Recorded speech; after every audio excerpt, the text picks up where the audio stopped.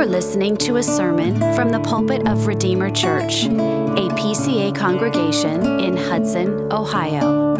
For more information, visit us at redeemerohio.org. This evening, if you have your copies of God's Word, I invite you to turn to Genesis chapter 2. Genesis chapter 2. We return here, this chapter where Scripture is zooming in. Chapter 1 was the creation of all things, the creation of heaven and earth. And chapter 2, it zooms in on the creation of man. And it helps instruct us. Who are we? What is our purpose? What were we made for? And we come this evening to the creation of woman. So we see man and woman clearly before us this evening. So hear now the word of the Lord from Genesis chapter 2, verses 18 through 25. Then the Lord God said, "It is not good that the man should be alone. I will make him a helper fit for him." Now out of the ground the Lord God had formed every beast of the field and every bird of the heavens and brought them to the man to see what he would call them. And whatever the man called every living creature, that was its name. The man gave names to all livestock and to the birds of the heavens and to every beast of the field. But for Adam, there was not found a helper fit for him. So the Lord God caused a deep sleep to fall upon the man, and while he slept, took one of his ribs and closed up its place with flesh. And the rib that the Lord God had taken from the man, he made into a woman and brought her to the man. Then the man said, "This at last is bone of my bones and flesh of my flesh. She shall be called woman, because she was taken out of man. Therefore, a man shall leave his father and his mother and hold fast to his wife, and they shall become one flesh. And the man and his wife were both naked and were not ashamed." The grass withers, the flower fades, but the word of our God will stand forever. Amen. As you may already be thinking, as we've just read the text, this passage is one of the seminal passages that lays the foundation for a whole host of issues. And these are a whole host of issues that are debated in our world today. As we've seen in Genesis 1 and 2 so far, creation was made with a direction. Creation was given a particular design by God with a purpose. There's a natural order embedded in creation that helps us understand first how creation ought to function and how it ought to be used, how to rightly utilize the world around us. But understanding this natural order helps us to know how to honor our Creator. The very nature of man and woman is at stake today, is debated in our world. And so this evening, we're not going to fully flesh out the biblical position here, but we will do it enough to show that God is not silent on these matters, on the questions of gender and sexuality and how we live our lives under his authority. In chapter 1, verse 27, we are told that God created man in his own image. In the image of God, he created him. Male and female, he created them. And really our passage tonight is an expansion of that idea. Male and female, he created them in the image of God. Both are in the image of God, both male and female. And so we see how that came to be. And it's interesting as you compare the Genesis creation account with other ancient creation accounts, there's oftentimes a lot of similarities. And of course, that makes sense. If the biblical narrative is true, of course, the truths would reverberate through all kinds of people throughout the world. And so their creation accounts would share similarities. But what they do not share is none of them have an account of the creation of woman. For them, it's all secondary. It doesn't really matter. But this significant passage, no matter how, depending on how you count it, 5, 6, 7 verses here, are particularly about the creation of woman, giving her dignity and honor that other cultures failed to do. But we come at the beginning of this section, verse 18, with the first narrative tension, a real crisis in the text, because we have, it is not good. It is not good, and so now a solution is going to be sought. But ultimately, we're going to see God created men and women as a demonstration of the Son's redemptive love for his bride, his people. So we're heading that direction. But first, what we're going to do is look at this narrative arc, the tension, and then how it's resolved. And then second, we will look at the application for us. So let's first look at the narrative arc of these few verses that we have looked at. The problem is right at the beginning. And the Lord God said, "It is not good that the man should be alone." There's a problem on the scene. This is compared to days 1 through 5 of creation. After each day, God said it was good. But here we have, as it were, in the midst of day 6, waiting for that very good pronouncement at the end, there is a problem. It is not good what has happened. Man does not have his counterpart. He is alone. Now, why is it not good that man is alone? Well, I think first it's because Adam cannot fulfill the mandate given to him. The mandate was to be fruitful and multiply and to fill the earth. He couldn't do that alone. He was unable to. So his mandate required a helper. And the second reason here we see is that Adam was meant to live in community. Mankind was not intended to live solitary lives without interaction with other people. It is not good to be alone. Yes, for the sake of the mandate, but also we were meant to be social beings, to know others and to be known by them. It is not good for Adam to not be known by another. So God says he needs a helper. A helper. Now, when we hear this word, we shouldn't first think of an assistant, somebody who's subservient or lesser. This word helper is not another word for a servant, but it is a word. It's a very strong word that indicates support and aid and assistance from somebody in a position of strength. It does not have any undertones or overtones of being subservient or lesser than. This word is used about 20 times in the Old Testament, and mostly it is a word to describe God as our help. And usually it has military overtones with it. Here's a few examples. Listen to this, Psalm 33, verse 20. Our soul waits for the Lord. He is our help and our shield. Deuteronomy 33, it's a prayer. Hear, O Lord, the voice of Judah, and be a help against his adversaries. God is the one being called to be this help, the helper, to deliver in a military situation. Or Psalm 121, verses 1 and 2. I lift up my eyes to the hills. From where does my help come from? My help comes from the Lord who made heaven and earth. Man's help is God. Our helper is God. But here, Adam needs a helper, one who is strong, one who can work with him, who can assist him, that is fit for him. See, God says it's not just any help, but a help that is particularly fit, made for him, corresponding to him, complementary to him, is what this phrase is getting across. So this is the particular kind of helper that Adam needs, not a simple assistant who will be at his beck and call, but somebody from a position of strength who will come and work with him and be on his team. He needs someone corresponding or complementary to him. And so there are two solutions. The first one is presented in verse 19. The first solution is the animals.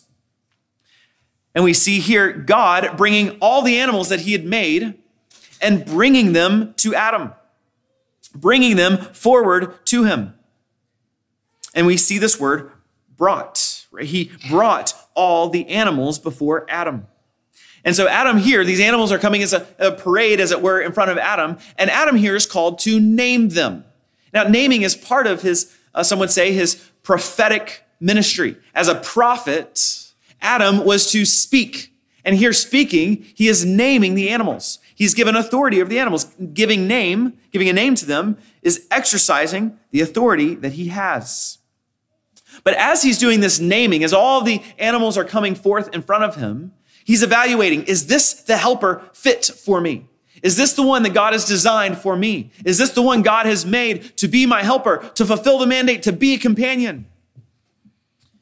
And as much as some of you love your pets and maybe your dogs particularly, none of them were man's best friend.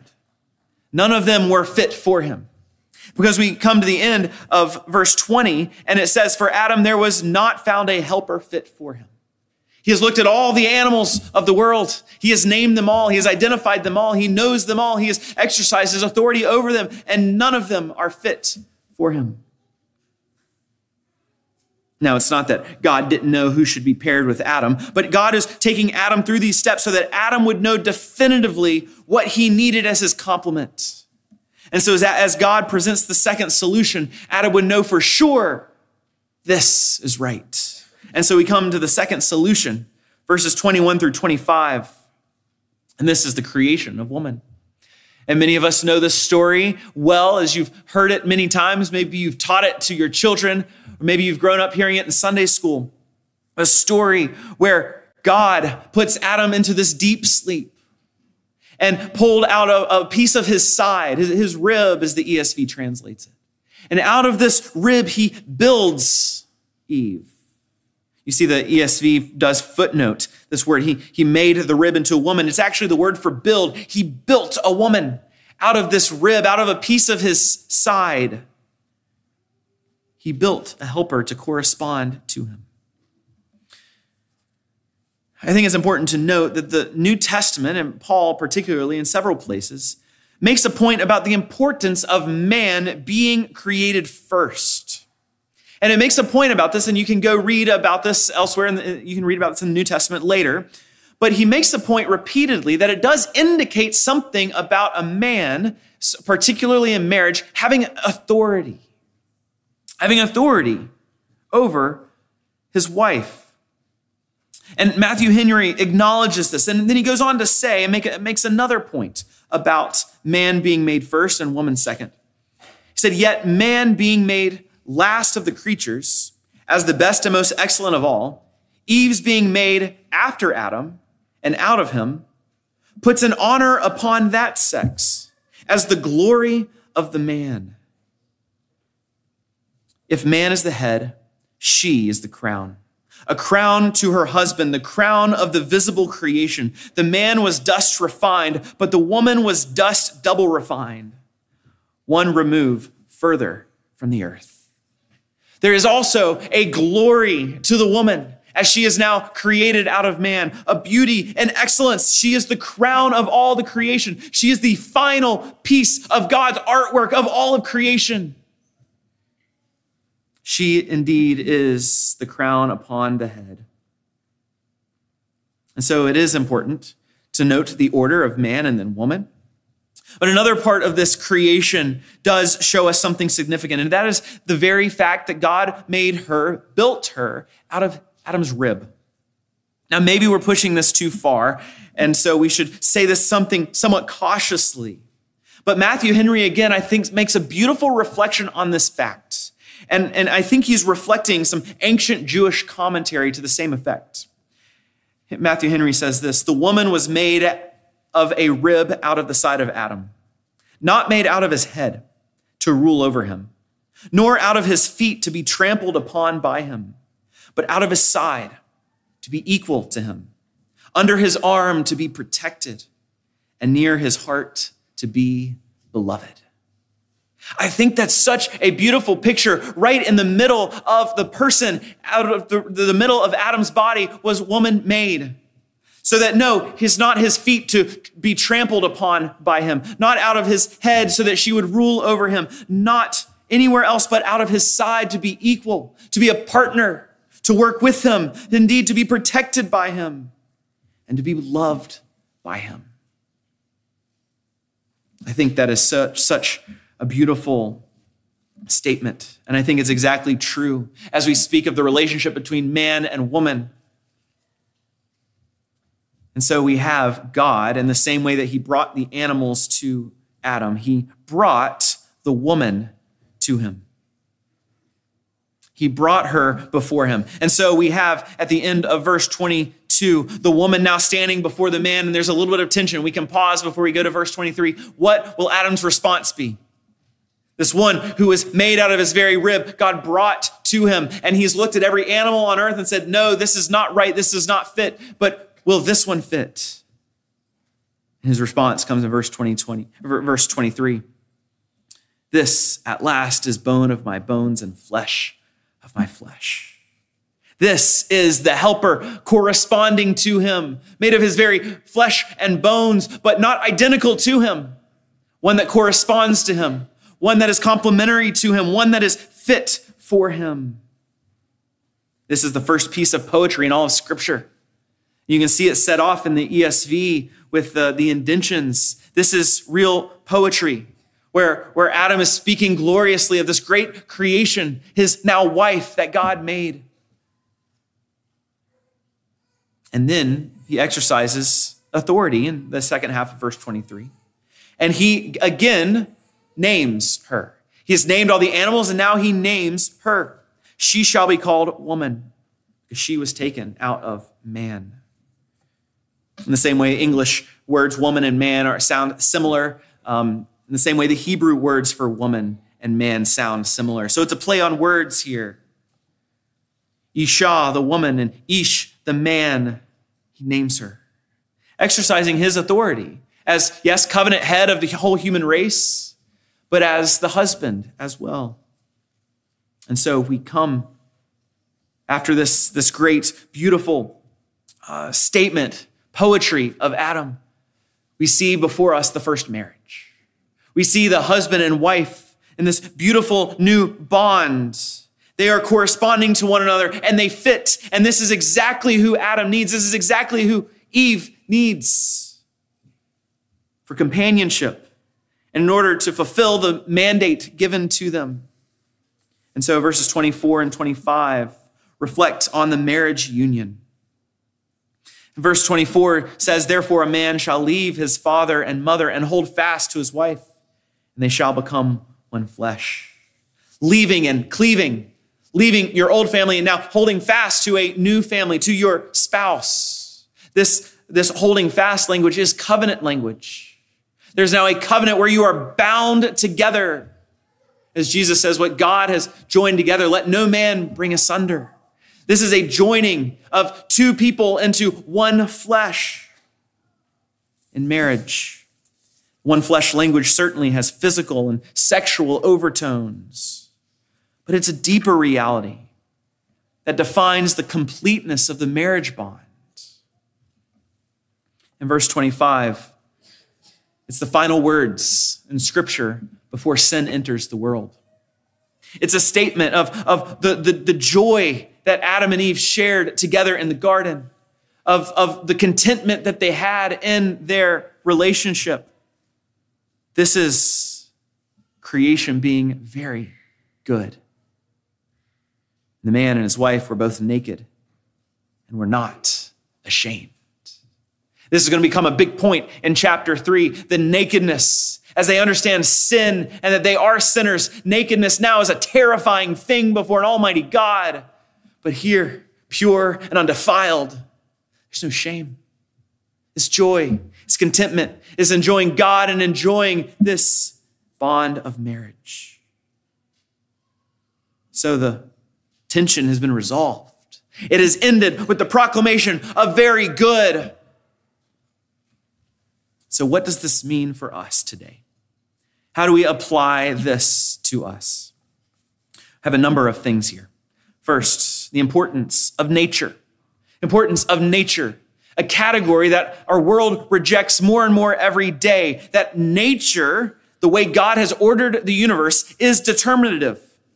And our given sexuality by nature is good. Male and female are determined by nature. A God working through ordinary generation. Male and female are not determined by my subjective intuitions. Though sin distorts our perceptions and our experiences, we cannot deny our given nature. The category of nature is lost in our world today. But we must realize God made the world with a purpose and a direction and a meaning and an intended use. And we cannot lose the category of nature. Second, marriage is monogamous and heterosexual. Marriage is monogamous and heterosexual. Two people only are to enter the bond of marriage. This is a man and a woman together, two people. And this marriage bond is lifelong. This is a one flesh union, not a union that can be ripped apart at anybody's desire. It is lifelong, brought together by God and consummated as the one flesh union. And marriage is only to be between one man and one woman. This corresponding to language is important. Male and female are not identical, and that's very important biologically. And that is the purpose of the marriage union. In a few weeks' time, we'll go into this in some more detail in Sunday school to think about these things more particularly, but we're looking more at a high level here. One man and one woman corresponding to one another in the marriage union. It is not a free-for-all to decide who anybody can be in whatever marriage with anybody that they like. It's monogamous, lifelong, one man and one woman, heterosexual. Our sexuality is designed to come to fruition in marriage and only in marriage. This is the safe bond that God has created so that sexuality can be expressed in its deepest and most intimate form for the good of everyone, for the good of the husband and the wife, the good of the children, the good of society. It is within this bond that sexuality was designed to come to deepest fruition. Third, men and women complement one another. Men and women complement one another. In other words, they correspond to one another. They are fitting for one another. Men and women are different, but they're not different beings. They're still one human race, both in God's image, but there is a difference. There are important differences between male and female. And the importance here, the text draws out, is that we need each other. Particularly, the spotlight is on marriage here. Male and female need one another in marriage for procreation. But this is also true generally. We need each other, male and female. It is not good for the church if males and females are always in opposite corners. It is good to hear other people and to know their perspectives and their thoughts. We're different, and that's good. And we can learn from one another, and we need one another because we are complementary to one another. I do think it's important to note that the New Testament has a particular emphasis on the importance of singleness as a vocation. So what we shouldn't be doing this evening is to now think that if I'm not married, I'm not in a normal state of being. That is not true, and particularly, again, in the New Testament. Paul says he would rather people be single like him so that they can commit themselves to serving others in a way that married people cannot. And so singleness is an important vocation in the church, whether singleness by choice or singleness by God's providence. So none of this undermines the dignity and the importance of those who are not married in the church and in society. Fourth, the fourth application, it is important for us to maintain biblical faithfulness in our world. It is important for us as Christians to maintain biblical faithfulness in our world. We are called to live consistent with God-created nature and aims for our own gender. This is the calling of the Christian. We're called to live in accordance with nature, with who we were made to be by God. We are a witness to the world that there is a creator and that we do not belong to ourselves. We belong to him. He is the one that calls us to live a particular way. And so by obeying him, we are witnessing to the world there's something greater than even my own desire. It is honoring and serving him.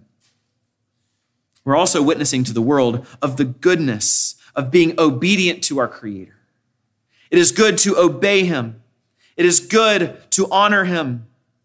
And also, and additionally, as we obey him, it is good for us and for the human race, for society, for the church.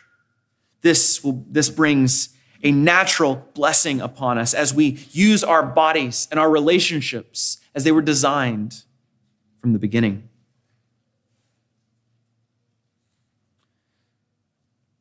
So there's a lot here. Covered a lot of ground very quickly. But I think we would be remiss if we were looking kind of very narrowly at who we are right here, right now, our relationships with one another, and that's absolutely important and absolutely critical. But for our final few moments here, I want us to take our eyes up for a minute, because ultimately our sexuality,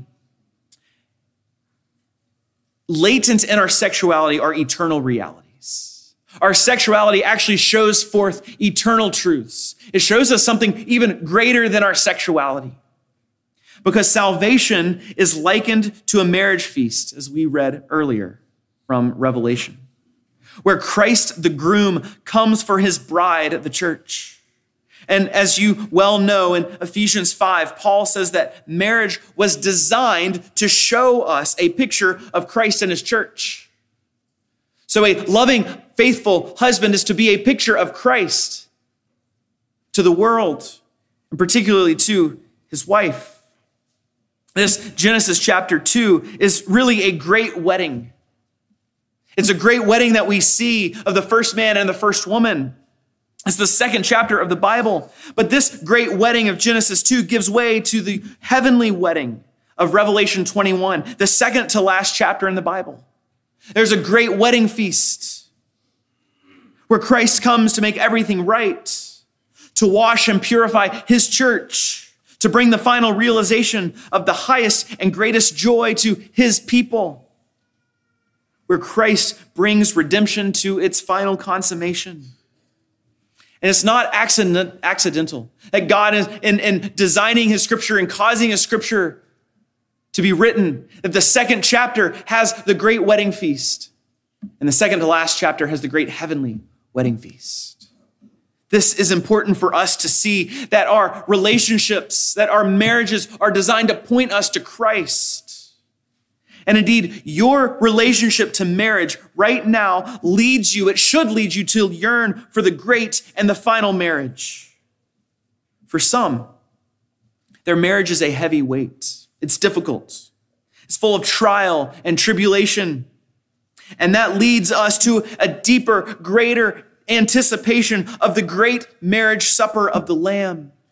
Because we know what marriage shouldn't be like, and we yearn for the great husband who will love us as we ought to be loved. For some, the joy of marriage in this life leads to great anticipation of that same marriage supper of the Lamb. Knowing that now the joy that's experienced in marriage is nothing compared to the greatest joy that we will have in Christ. It's a small window of joy into eternity. And for some, the longing to be married in this life will be fully and completely fulfilled in the inbreaking of the blissful, contented heavenly union we share with Christ. The longings, the deep yearnings of those who do not desire their state of singleness right now is leading them to see the glories of the final union, the marriage supper of the Lamb with Jesus Christ. So as we conclude, let marriage now, your experience of it even now, be a signpost to you. Let it be that window into heaven. Even the greatest marriages are nothing compared to the marriage of Christ and his church and the joy experienced there. And let this be a call to live consistently with our nature, consistently with how we were created, so that we, as we see the great groom, Jesus Christ, preparing his church, preparing his people by sanctifying her, strengthening her, and readying her for eternity. So yes, marriage calls us right here and right now. Our sexuality calls us right here and right now to live a particular way. But it shows us even more who the great groom is, his love for his people, that he is coming, and he will be here soon. And we will enjoy forever the marriage supper of the Lamb in heaven. Let us, with anticipation, look to him in prayer. Father, we thank you that we have the greater promise of the greater wedding feast to come, that all of those who look to Christ by faith will be partakers of that. And as we have read, all the tears will be wiped away. The deep, eternal joy that will never ebb and flow will fill our hearts forever and ever. We will enjoy you and enjoy your people. I pray that you would help us yearn for that and see a beautiful picture of that, even in the midst of our own circumstances in life right now. And as we are here on this earth, as our days remain, may you find us faithful to you with our own sexuality. May we honor you and glorify you, that you would be praised among all people. Thank you, O Lord, for our Savior, Jesus Christ. In his name we pray. Amen. Thank you for listening. For more information or to connect with us, visit us at redeemerohio.org.